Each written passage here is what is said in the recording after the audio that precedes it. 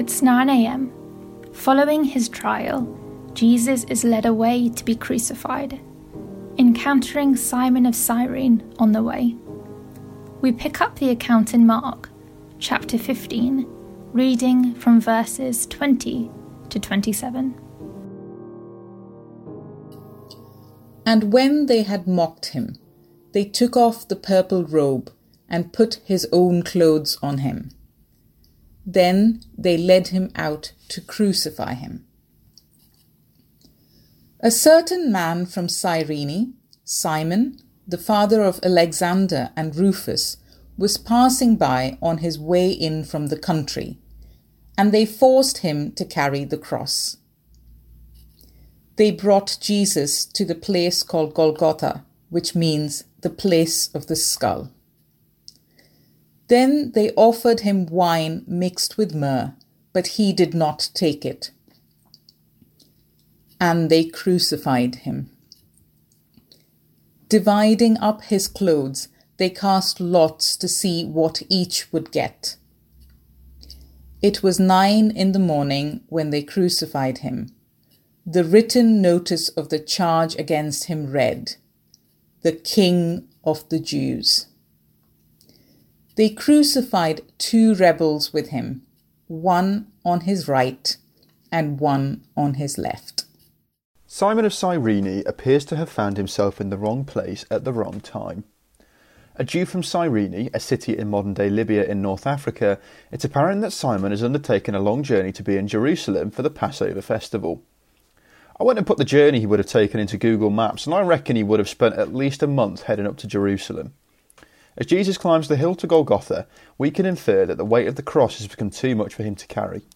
Interestingly, we can look further back into the Gospel of Mark to see an earlier instance of Jesus alluding to the situation we, and particularly Simon, find ourselves in.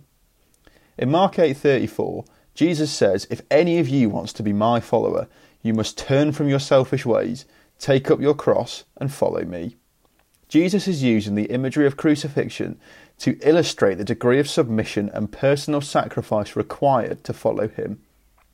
The Romans forced the condemned to carry the instrument of their doom to the place of execution as both a final humiliation and deterrent to onlookers. Flashing forward to Simon, it's worth considering his reaction to the directive of the soldiers. Coming from such a distance, was he even aware of who Jesus was? Was he embarrassed to be at the centre of the derision directed towards Jesus? Was he even fearful of being caught in the crossfire? The cross is unexpected for Simon, and the call for you to pick up your cross could be equally unexpected. You might be familiar with the notion of taking up your cross, but the example of Simon shows us a startling literalism. To take up our cross today, we are tasked with journeying deeper than performative, culturally diluted faith. Rather, we are to deny the temptation offered by that kind of, as Jesus would say, lukewarm faith, and instead surrender to him and the full implication of being his follower. For Simon, the implications of quite literally following Jesus up the hill are stark. Taking up our cross today, in the abstract, might seem scary. But if we learn to sacrifice ourselves to God, then the sacrifices that follow will be not just palatable, but even sources of joy. Rather than belonging to our possessions, our wealth, or our status, we will belong to the Father. So what then of Simon, the man who shouldered the cross of Jesus? It's unclear what happens to Simon after this, but the Gospel of Mark does deliberately name both of his sons, Alexander and Rufus. Many scholars believe that Rufus is the same Rufus Paul mentions in Romans 16:13, even going as far to say that Rufus's mother had been like a mother to him as well. If this is indeed the same Rufus, we can then infer that Simon ended up becoming a close friend of Paul. The call to take up our cross isn't designed to drive us away, but to bring us closer. Simon bearing the weight of the cross seems to have resulted in him establishing a personal relationship with Paul, and by extension, Jesus. The invitation to us is to bear a cross that will lead us to something so inconceivably greater than that which we sacrifice to shoulder it. Let's stop and meditate on what Sam has shared.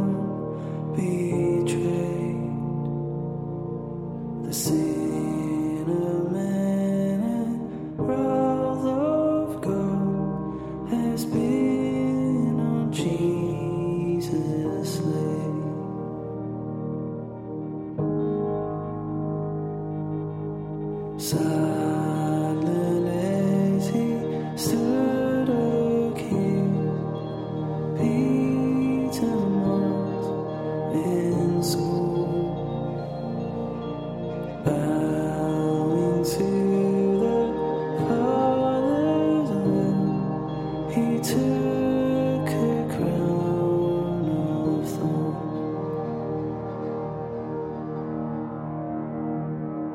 Oh, the rugged cross, my salvation, where your love poured out over me. Now my soul cries out, hallelujah, praise and honor unto